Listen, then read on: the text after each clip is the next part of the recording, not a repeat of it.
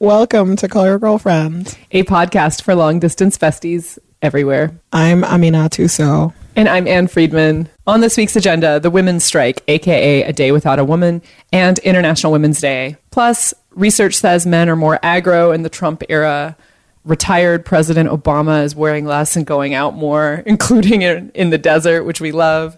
Women are having too much fun to retire. Plus, we take a listener question.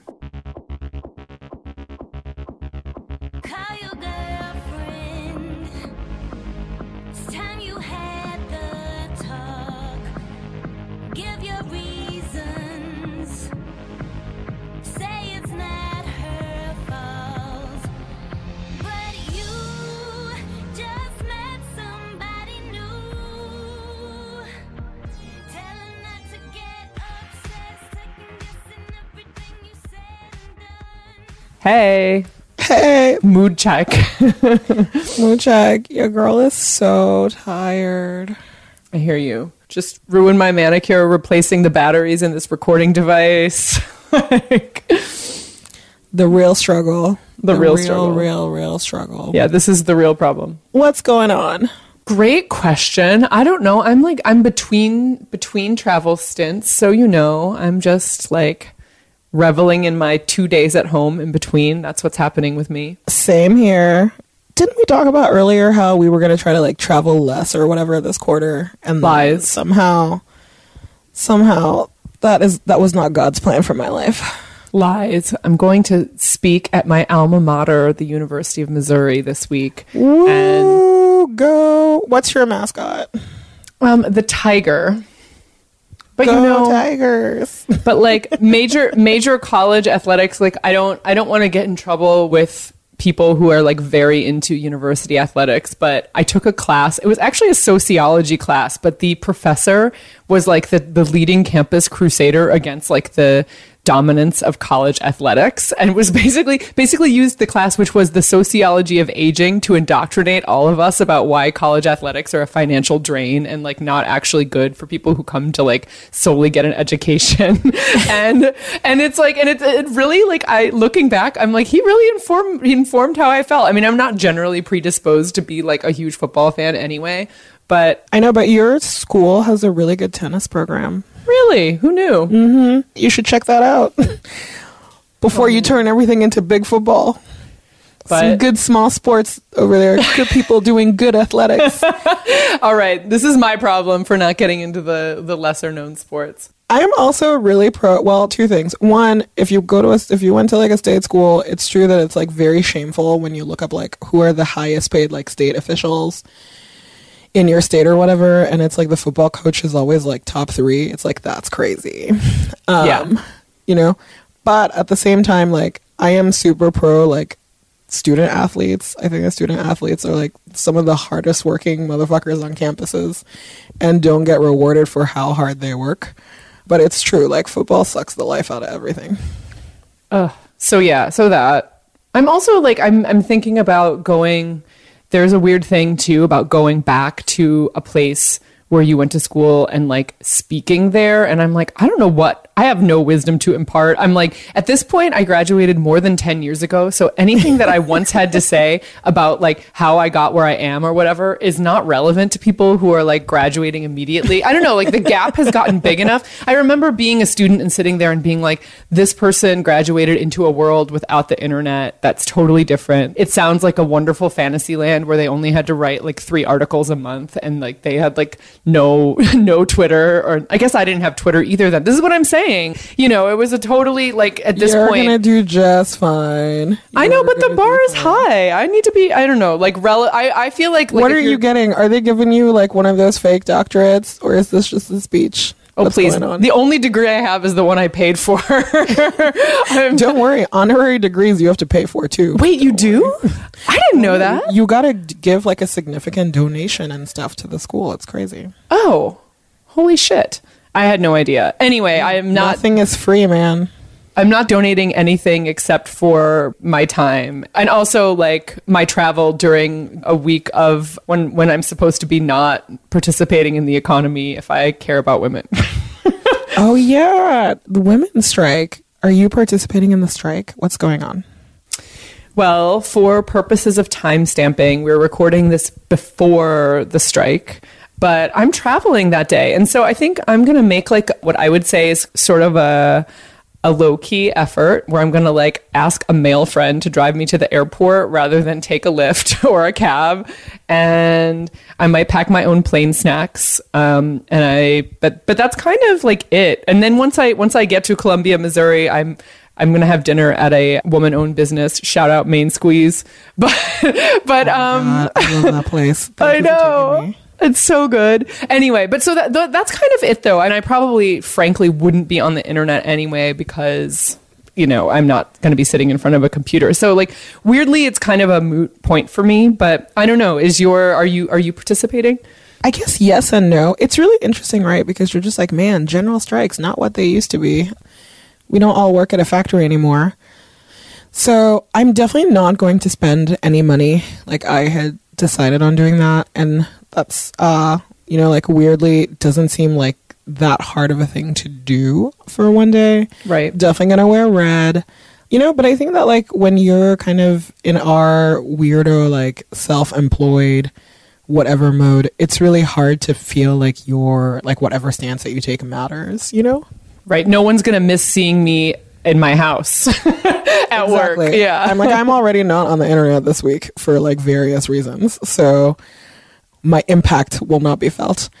But at the same time, it's like, it's really interesting to watch, like, different kind of constituencies, like, freak out. Like, all these people are like, well, the Alexandria, Virginia school system is going to be shut down because all these teachers are striking. And you're just like, yeah, public school teachers, like, so many ladies.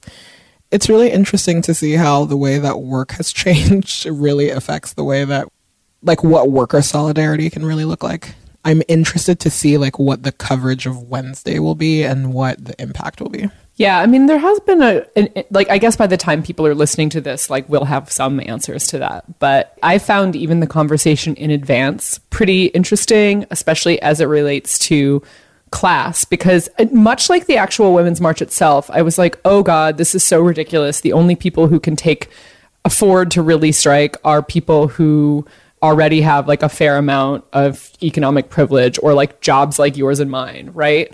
But, when you drill down, when you read, like, the FAQs, and when I've read some statements from supporters of the strike, like Ai-jen Poo, who is the director of the National Domestic Workers Alliance, and read, like, why she is supportive of a general strike, even understanding that many of the constituents that her organization represents can't strike, I reconsidered it a little bit. But, like, it's hard for me to grasp how a very general, like, women across professions and striking in all of these different ways will be felt. Like, the cumulative impact of that feels difficult. It's not the same thing as, like, a bunch of people who physically work in the same place not showing up and demanding one specific concrete thing in return. Mm-hmm.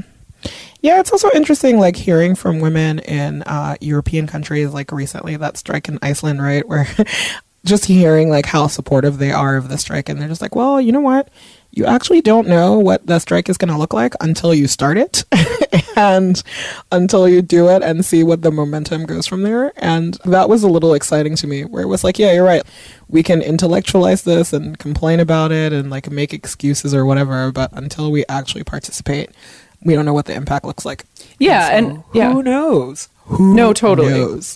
So I guess it's, like, one of the many, like, weird privileges of being in our specific role that, like we don't have to take a hard stance, like, in a way, like, not spending money and wearing red, which we are both doing, is sort of like the soft strike, if you will, and, like, the hard strike of, like, I'm not showing up and I'm going to send my bosses this letter that says I'm not showing up because I want, gender equality, is not a decision that, like, we have to make. So I don't know, like, I'm also curious to start hearing the stories of, like, what happens if women do send that letter to their bosses, and how do they react? Yeah, it's just, this whole thing is, like, fascinating to me. And also just, like, thinking back about how the last time that we tried to do something on this scale was in the 70s, like the women's strikes for peace and equality and all of that stuff. And so reading back through what all of that looked like and how the 70s were so chaotic, I think we're all agreed that was, like, worst decade ever. It's interesting to me that, like, since the 70s, nobody has tried something on this scale. And in some ways, like, we're better organized, but we're less organized, you know? Right. So who knows? I'm like, I'm just here for the historical ride. Right. And I think there's also, because you bring up like the international context too, is there's a bunch of stuff happening around the world that is related to International Women's Day, which is what the strike was timed to coincide with, but it is more specific. Women in Ireland are striking to repeal abortion restrictions in their country, and like that's a pretty specific ask. Apparently in China, International Women's Day is like a day where women get gifts or something. I did not know this. Have you heard any of this before? No, but China has all those weird holidays, like the single lady days, the like whatever. I feel like every holiday is like, give me a gift over there. No clue what's going on. Yeah. And also apparently in Argentina, there's like a flower giving, gift giving tradition on this day. Yeah. But I'm really curious about how in the many other nations that are also planning strikes, how it goes down there. Because like one of the things about having a nation that's a little less populous, places like Austria and Denmark and Sweden, women are planning to strike there too. You can maybe feel the impact a little bit more when it's overall a smaller population. Yeah, you know, the thing too about this strike, I think that is a little more difficult for me to grasp, and it's also like entirely kind of in my own court, is that I'm not entirely sure like what the demands of the strike are. I think that when you look at the 1970 strike, the Betty Friedan one, is that they were like, we want to show everybody what the impact of not having women like participate in the workforce can be. So it's like why you have like all those amazing slogans like don't iron while the strike is hot, or don't cook dinner, starve a rat today. Like all, you know, like it was so clearly focused towards like women's participation at work. And they had these like really clear demands. Like they wanted free abortion on demand. They wanted equal opportunity in employment, education, and these like 24/7 childcare centers, which, wow, like still don't have those. You know, like, and honestly, they kind of did pretty well for themselves. Like Title IX passed, a ton of the anti-harassment at work stuff was born out of that movement also. And so I don't know like what it felt like in the moment, but I think that in terms of like, wow, you ladies accomplished quite a ton of shit, like with, you know, like how militant you were. Yeah, it's like when I think about like kind of what's happening, what's supposed to happen on Wednesday, I'm like very clear about the solidarity component. I'm not quite clear about what the platform is. That's definitely like my own, like, should look more into that. Yeah, well, and I would say that, like I was saying, I was a little bit more skeptical until I read through all of the FAQs, which do outline a platform. But, for example, the first question is, what is the goal of a day without a woman, which is what the general strike is called. And it is a 6-paragraph answer, basically outlining a general intersectional feminist platform for the nation. You know what I mean? It's like a pretty big, I mean, like, you're right about like solidarity, and like I do think that labor and work has been a large focus of at least a lot of the conversation I've seen around it. But like the direct ask is not something like equal pay for equal work, or making sure that women of color make as much as white men in America, or something that, you know, like hiring discrimination. It's all in there, but it's not like today is a day where we strike because of this tiny, specific, narrow thing. Yeah, we're just striking because everything's fucked up. Like, take your pick. Right. And it's like, it is both true. And like, you know, when you have a really broad-based movement, it's like hard to pick just one issue that you're striking for. But like, on the other hand, I'm like, this is not like a Norma Ray kind of like specific workplace factory bargaining situation, you know? But I think that that's also kind of what, even though I know that I sound like somebody who's really ambivalent about like what this movement and moment is, like, the reason that I appreciate it so much is that it is really bold. You know, I think that like every step of the way people have looked at, you know, it's like people looked at the march after the election and were like, I don't know, what is this going to accomplish? And turned out to be like a huge global movement. And it's like, who knows what's going to happen Wednesday also. But I appreciate the boldness of it. I appreciate the vision of it. And at the end of the day, it's moving the needle forward. Yeah, no, totally. And I also think that it's opened interesting conversations, especially about unpaid labor, which is not just things like childcare and housework, but I think about everything you've ever done on social media is unpaid labor, or like every time you put up with an annoying thing that like a male stranger says to you in public, it's unpaid labor. Thinking about like striking from all of that stuff too is really, really interesting to me. I'm like, whoa, it's a day to like read books and hang out with each other and like go on walks, which the organizers are not asking people to, but I think it's a pretty interesting thought exercise. Right. It's like capitalism is so sneaky. It is so sneaky. I know, it's everywhere. A day without women on Instagram, what does it even look like? You know? Oh my God, shut it down. I know, a day without women on Twitter, wow, cesspool. We'll see. I'm excited about checking back into next week, into like what, like basically what happened. Yeah, and I know we would be curious in hearing your strike experiences or how you did it. If you want to send us a tweet or an email, like we can maybe talk about the ways, or maybe there's a good voicemail opportunity, the ways that some of the CYG listeners spent their strike day. That's right. Send us a voicemail. We perfect. Short and sweet. Yes, please. Please, by all means. Last thing about International Women's Day. Did you see Sophie Trudeau's post about International Women's Day? No. Wife of Justin the Scammer? Wife of Justin the Scammer. You're going to love this International Women's Day scam. The photo is the two of them in puffy jackets holding hands. And the caption is, "Are you ready to ignite change? This week, as we mark International Women's Day, let's celebrate the boys and men in our lives who encourage us to be who we truly are." Oh my God. Plot twist. Plot twist. And then of course it's like, I'm like, oh, like this is the real like Trudeau scam here. It's like we're really just celebrating him again. All the time. All Yeah. the time. Yeah. I can't wait for the day we have Justin on the podcast though, and we can discuss all of this. Yeah, Sophie, if you want to come defend your Instagram post, we're here. Oh my God. That is insane. A day without a woman celebrating men on the internet. I can't wait. Let's always make it about the boys in our lives. That is so wild. These Canadian liberals, man, I'm telling you, constant vigilance. I know. Just in case you're tempted to think it's better. I love how much you love me though, because I know that there's a lot going on. So the fact that like you keeping tabs on the Trudeaus for me is like, that's true love. Listen, I saw that link and I saved it immediately. I thought about texting it to you, but I was like, I'm going to wait till we're doing it live. Thank you. I literally like know nothing that's going on in the news. It's like we were in Palm Springs this weekend and I did not engage really fully with the news, except I heard a rumor that Barack Obama was wiretapping people, which I fully believe. I'm just like, our new president might be onto something. And then mostly like nothing else. So I feel very uninformed right now. Well, what can I tell you? I mean, obviously lots of Cheeto doings, like not just accusations of wiretapping, but like new executive order, travel ban update, that sort of thing. I don't know that we really need to get into it. I'm just saying. We don't need to get into any of it. It's just that the fact that you know that it's quiet means that like the incompetence is there. You know what I mean? Oh yeah, it's always there. I was like, what do you mean you took the photo yourself at the executive order signing because nobody else was here? I see this. See, you have been reading the news. Listen, I see tweets. I see tweets.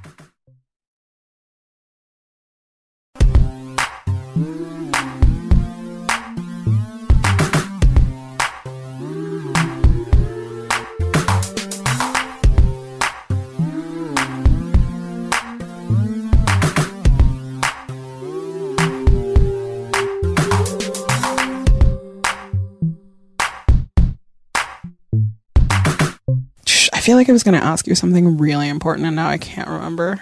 But you'll be happy to know that I've spilled ice cream all over my computer. I am happy to know that. I'm drinking a my LaCroix, God. not to be confused with La Croix. You say this just to hurt me.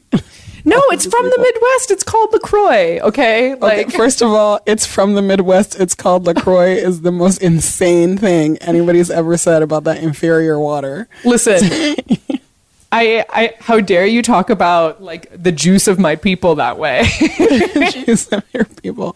You know, after Justin Trudeau, LaCroix water is the other big scam I like keep tabs on. I mean, honestly, how is it a scam? It's a scam for many reasons. One, it's basically a soda replacement. It's like, What do you for mean people basically? who- It's 100% a soda replacement. Okay, thank you. Yeah. It's a controversial stance to have. Really? Well, you know, it's like people don't like being told that they're like drinking soda. And to be fair to the LaCroix, it's not sugary, but like that's the instinct that it taps onto, right? American people love drinking soda. And then so when they like translate that to the water market, they're like, we're going to give you every single flavor option that's possible. Also, the bubble situation is disgusting. It's like too many bubbles.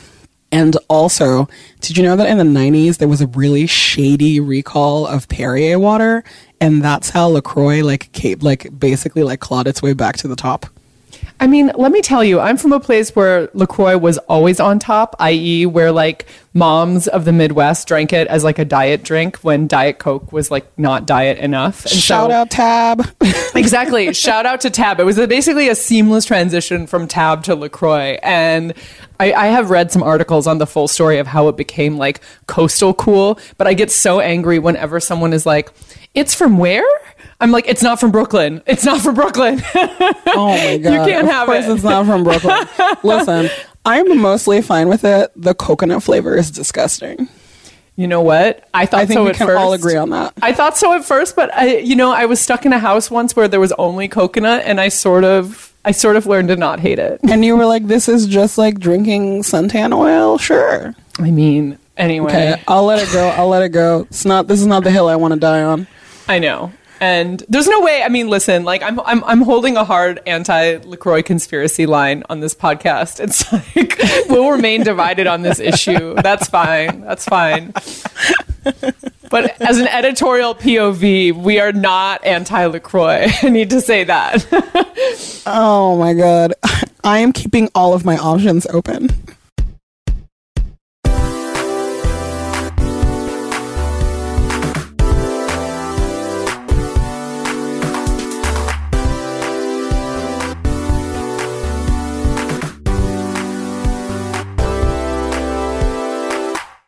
Maybe we can talk about this study about how men are getting more aggro now that Trump is empowering them to like act on What? their basest impulses. Men are getting aggressive because we have an enabler in chief. I know, it's shocking, right? Tell me everything. Right. So this is a study about gender differences and communication styles. AKA our favorites. AKA definitely our favorite. The paper that resulted from the research is called Trumping Norms, LOL academics. Oh my God. I love when the academics get funny. Thank you. But basically, people negotiating are more adversarial if they're like negotiating over something, like duh, rather than just like talking about something neutral. But here's the quote. In particular, men were more aggressive when they negotiated with counterparts that they knew were female, using hardball tactics more often, which is a change from like the past when they conducted this experiment pre-Trump era. That's crazy. So like give me an example. Let me see if there's one in this article. I don't want to just make one up. I know, right? Welcome to Call Your Girlfriend. Or have just made up an anecdote. Sexism.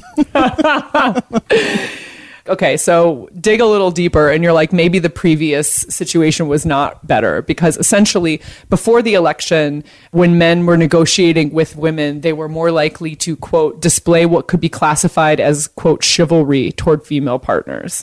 Like basically we're like nice when negotiating with women, but like are like not nice when negotiating with women anymore. Like that's sort of the gist of it. I don't really know what it means. It's one of those studies. So this is just basically like the spectrum of like when somebody's street harassing you and they go from calling you like, hey princess, to fuck you in like 10 seconds. That is exactly what's happening with like, just to be clear. Right. With gendered discourse.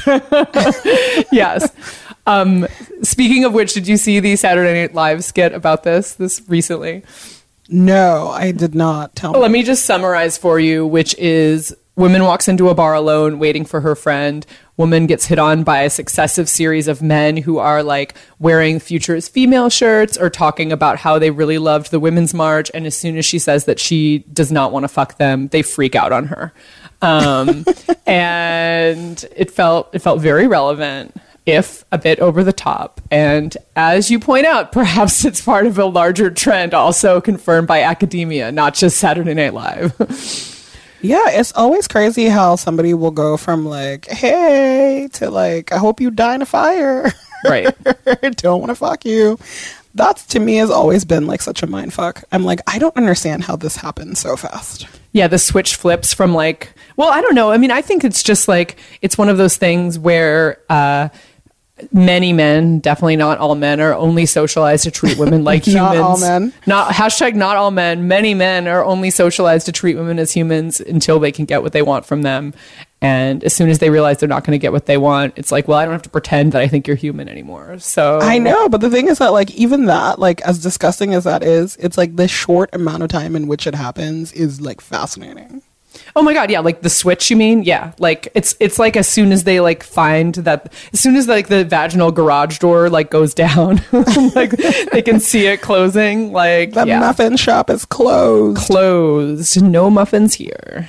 That is wild. Anyway, but I will say, the last thing I will say about this study is that, of course, it's an economist who did this study, and she was basically like, we called the paper Trumping Norms, but that was just to suggest it's a shift in norms. It's not a political statement. I'm just talking about the economy. And I was like, oh my God, I see you clickbait titling your academic paper. At least own it, economist lady. Just own it. I know. Anyway, so... nobody is brave anymore. That's what happens since Trump's president. Nobody is brave. Nobody will say what they think. I mean, she doesn't want to get the hate mail. Can you blame her?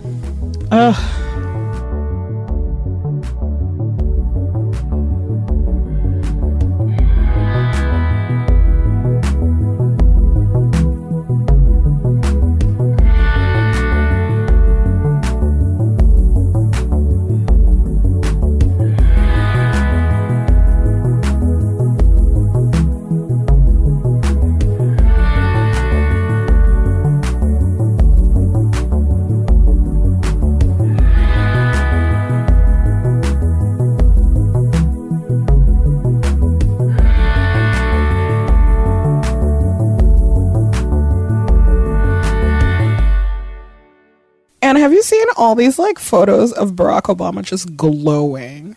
No, but I know he was near us, like in the desert recently. Really? When? Weren't they in Rancho Mirage? AKA home of some really good thrifting? Like months ago. No.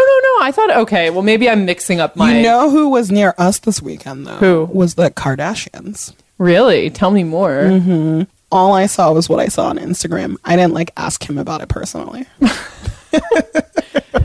But I mean, like in vacation house style, like that sort of thing. I think so. There was also like another wedding for some like celebrity who. But back to these Obama photos. Like, first of all, there's this picture of him. Like, I guess he like came to visit Malia in New York a couple of weeks ago. He just looks like the epitome of that like Drake song. It's just like wearing less and going out more. You're like, what is happening here? He just was like so suntan, happy. And honestly, that was like one of the first times. Every time I see a picture of him and he's smiling and happy, I just think like, okay, nuclear holocaust is like, you know, like we can punt out that down the line like 3 more weeks. It's not going to happen imminently. If Barack's happy, you think if he's relaxing, you're like, you really feel comfortable? Yeah, you think he's just like, I've done my best? Yeah, totally. I'm like, if Barack is smiling, like, we gonna be all right. But then there's this like, then I guess like he was back in DC with Michelle and they went to a museum and it's just like him wearing these like ridiculous like bootcut denim And like, he's just like looking like a terrible dad mode, but he's so happy, like carrying around these shopping bags. And I'm just like, how can you be so relaxed right now? The entire Western world is going to shit. Because for once, it's not his responsibility to fix it. That's why he can be so relaxed. It's true. He just looks so chilled out. I can't even handle it. I mean, think about it. Like, think about every time you have left a very stressful job. Like, the feeling of not my problem is one of the most powerful emotions that there is. Like, such a powerful, positive emotion. Yeah, it's crazy. Also, I was reading like super conservative news, so I don't know if this is true because I didn't fact check it, you know, like in the middle or to the left, about how Valerie Jarrett is moving into the Obama's house with them. What?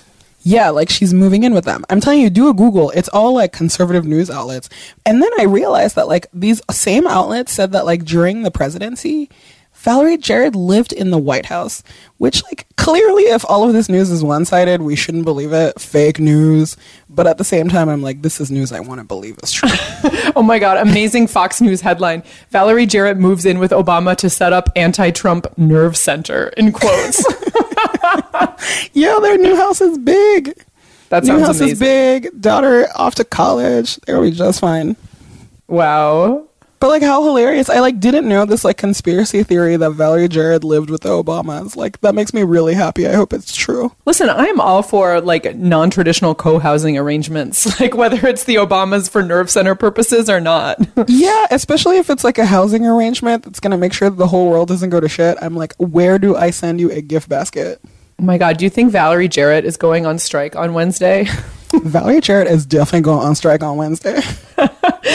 I'm just like, I think we've explained it though. Like Obama is more, like we can put the pieces together. Obama is more relaxed and just hanging out in his dad jeans. Meanwhile, Valerie Jarrett is like moving in and setting up the nerve center. He's basically just delegated worrying about this particular moment. He's going to be fine. I guess like this is the problem when you're like a super young president, right? It's like you thought he was going to be retired at 50.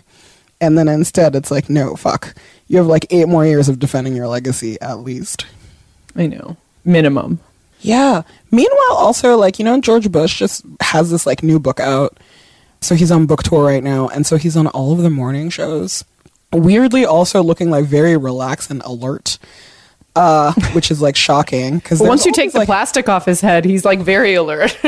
Totally. You know, also, it's, like, morning shows. So I'm just, like, you know, like, with old people, it's, like, after 4 p.m. You're just, like, are you going down or is it the sun that's going down? What's happening here? He's like super happy and it's weird, but it's like really weird to see people just like embrace this person that was like a really terrible president who did terrible things. Right, like forget that he started 2 wars. Yeah, you know, it's like, yeah, people are just like, look at his foundation is like raising money for veterans. And I'm just like, yeah, those veterans wouldn't have lost limbs if he hadn't sent them into fake wars. Hello. Right. You know, on one hand, it's like complicated because I'm just like, I politically did not agree with George Bush on anything. That's like putting it mildly. But like, I didn't think that he was this nefarious villain that we have now. But at the same time, like that doesn't excuse that what he did was like really fucking wrong. So it's really weird to see people like rewrite history and embrace him completely and forget like kind of the mess that we were in while he was president. Like that has been like a huge mindfuck. It's like people just have like really short memories. Or is it that like the new president is so dire that like George Bush is a nice guy now? It's totally both. It's like 2 ex-boyfriends ago syndrome, right? Or like two like once you go back, like 2 ex-boyfriends ago, they were still villains for me. Okay. Well, okay, so maybe 3. Your mileage may vary, but like definitely like when you go back enough, it's kind of like some combination of time heals all wounds and the current crisis being so much worse. Like I think like both of those things are happening. Yeah, people are just like really inconsistent with this stuff. I'm not like demonize him and like throw pies at him everywhere he goes or whatever. But at the same time, like don't turn him into a fucking folksy hero. Like that's nuts. Yeah, it's true. I'm not here for that. It's kind of nuts. But he's also like weirdly like very self-deprecating, which I think like that helps. Yeah, I mean, honestly, we know Obama is really relaxed right now, but like seriously, George Bush can be like, I'm not the worst president of the past 2 decades. Like you can basically have that. That's like actually insane to me. I know. Like that is a plot twist for the ages. No wonder he is so happy. Yeah. Ugh. We're gonna be okay. I just wish like Obama would tell us more like what was going on. It's just like, just tell us, send us subliminal messages. Oh, hey, P.S. I Googled and I figured out the Rancho Mirage thing, which is that they are rumored to have bought a house there. That's what it is. Oh, yeah, definitely. But I thought you meant that they were there like this weekend. No. As in like they've put a stake down there. Yeah, because that guy that was the social secretary owns a house there. So smart. Rancho Mirage is one of my favorite like rich like neighborhood names. It's perfect. I mean, like, this is all an illusion. You're like, it's literally a Rancho Mirage. I know, it's true. Really good thrifting, though. Like most rich neighborhoods, excellent thrifting. Not true. I would say that's not a universal truth. Like, it's what? Yeah, like sometimes a rich neighborhood will only have like a teeny tiny American Cancer Society upscale resale shop, and like that's a problem. Seriously, like it really depends on the size of the town and like the demo of the rich people. I will go to the mat on like this thrift store science. Listen, I'm down. Anything that like makes you like break down rich people thrift to me, I'm like down for. Yeah, it's a special combo of it being an area with not a lot of income stratification. So like Rancho Mirage like is sort of like a rich enclave on its own where the rich people are really old. Like all the really good thrifting is where like rich old people isolate themselves. So like the Gold Coast of Florida, as I like to call it, the Gold Coast of thrifting, or like Arizona retirement communities, or like Palm Springs, like great clusters of rich people just getting rid of like decades of incredible vintage that they've held on to, just like tons of silky blouses, and it being like also a hobby for the rich people, right? Like, so like rich old ladies working at the charity shop to like fill the time in their day is like a thing they do. And so that's the other reason why it's so good, because in like a bigger city, like you'll have like a rich neighborhood in the middle of a big city, say, but you won't find those rich people like working at like the resale shop when they're retired. Like it just doesn't happen. It's like a very special combo of things. Your gifts are really wasted in journalism. My God. Listen, honestly, like the vacation that I would love to do to treat myself sometime is just like a tour of retirement communities in Arizona or something, like just for the thrifting. Like I'll rent a large vehicle and do that. It's like Anne in a van. Like, oh my God. Around.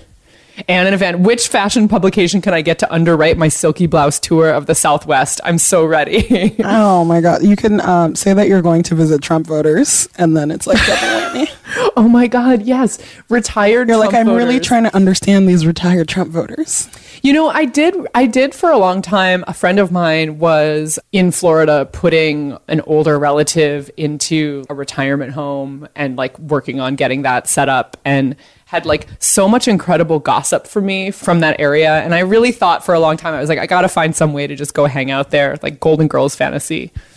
It's like my favorite genre of journalism is when they're like people in retirement homes have too many STDs. And it's always like the same 3 retirement homes that they're writing about.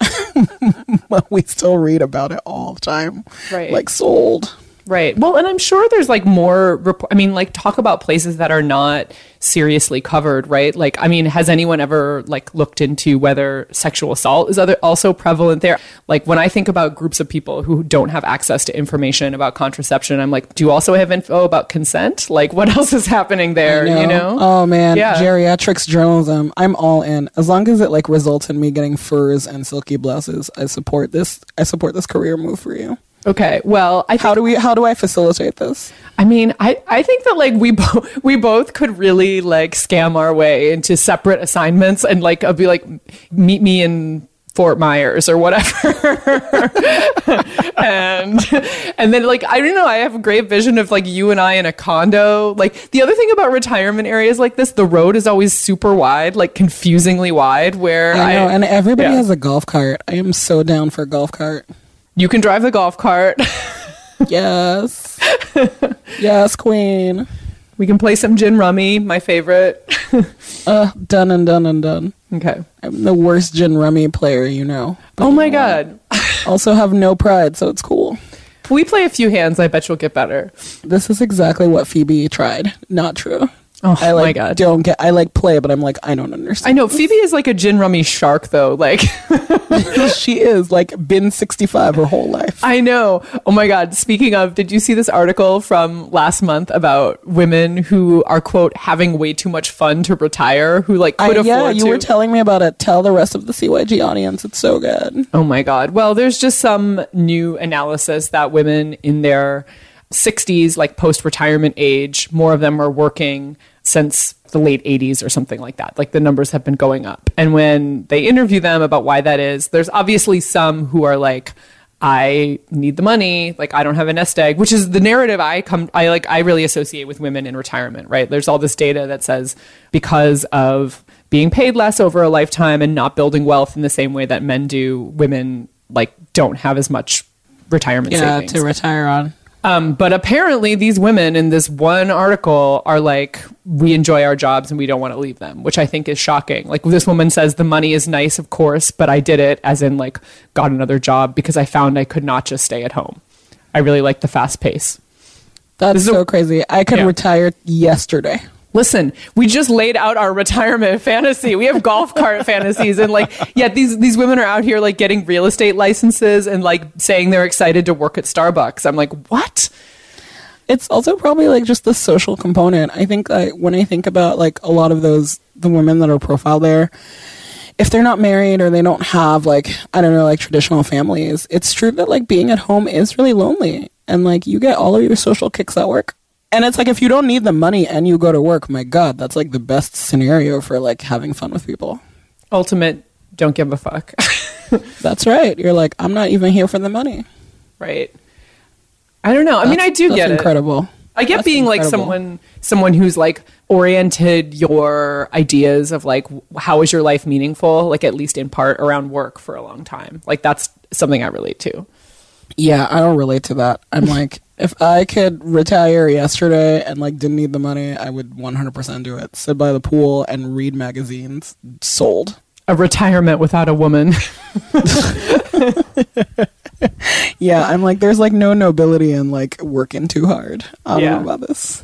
Yeah. Do you want to take a listener question? Let's take a listener question.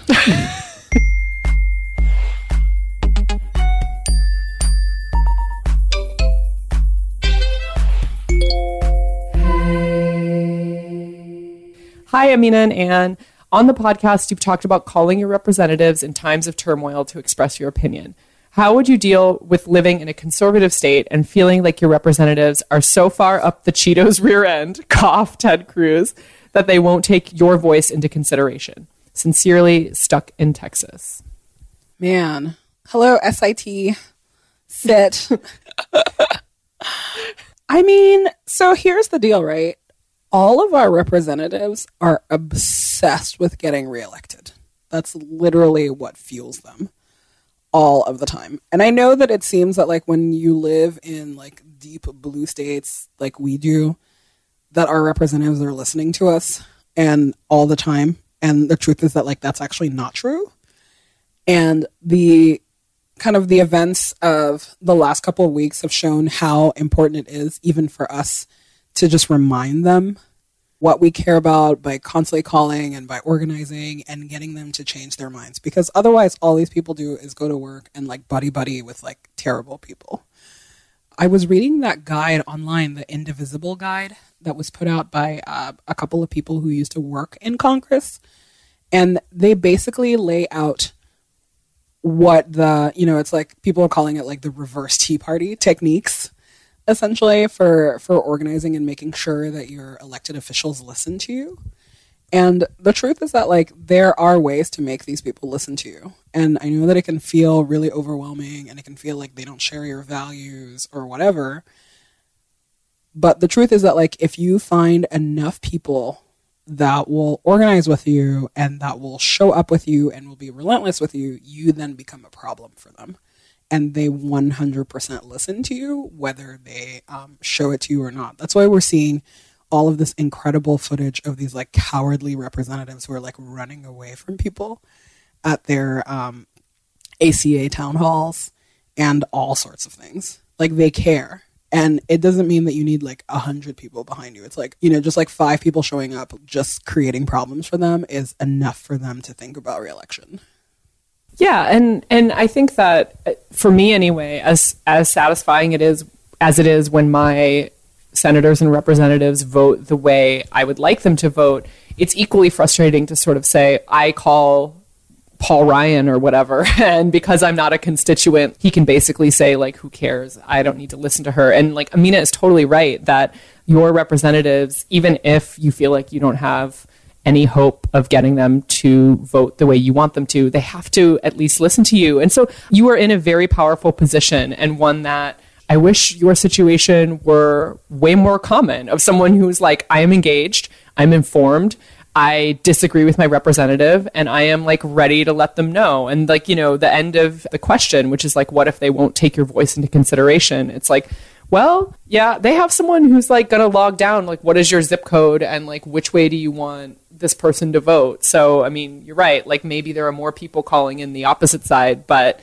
there's like, I don't know. I think that is a hopeful, like, there is space to at least make sure that they have to log that you dissent.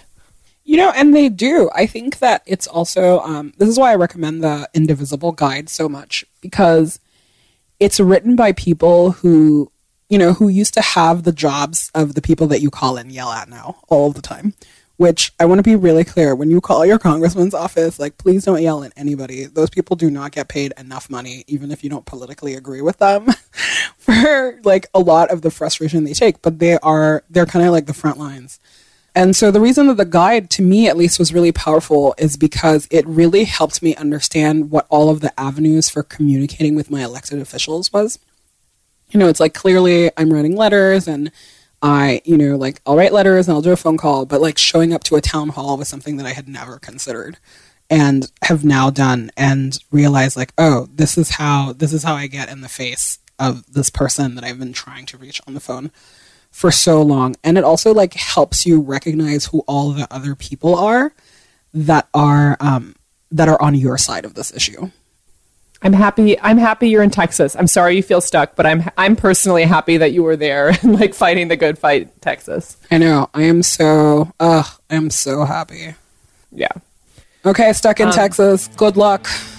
Good luck. You can find us many places on the internet, on our website, callyourgirlfriend.com, or download it anywhere you listen to your favorite podcast, or on iTunes, where we would love it if you left us a review. You can tweet at us at callyrgf, or email us callyrgf@gmail.com. You can also find us on Facebook, look it up yourself, or on Instagram at callyrgf. You can even leave us a short and sweet voicemail at 714-681-2943. That's 714-681-CYGF. This would be a great way to tell us how you spent the women's strike. This podcast is produced by Gina Delvac. See you on the internet. See you on the internet, boo-boo.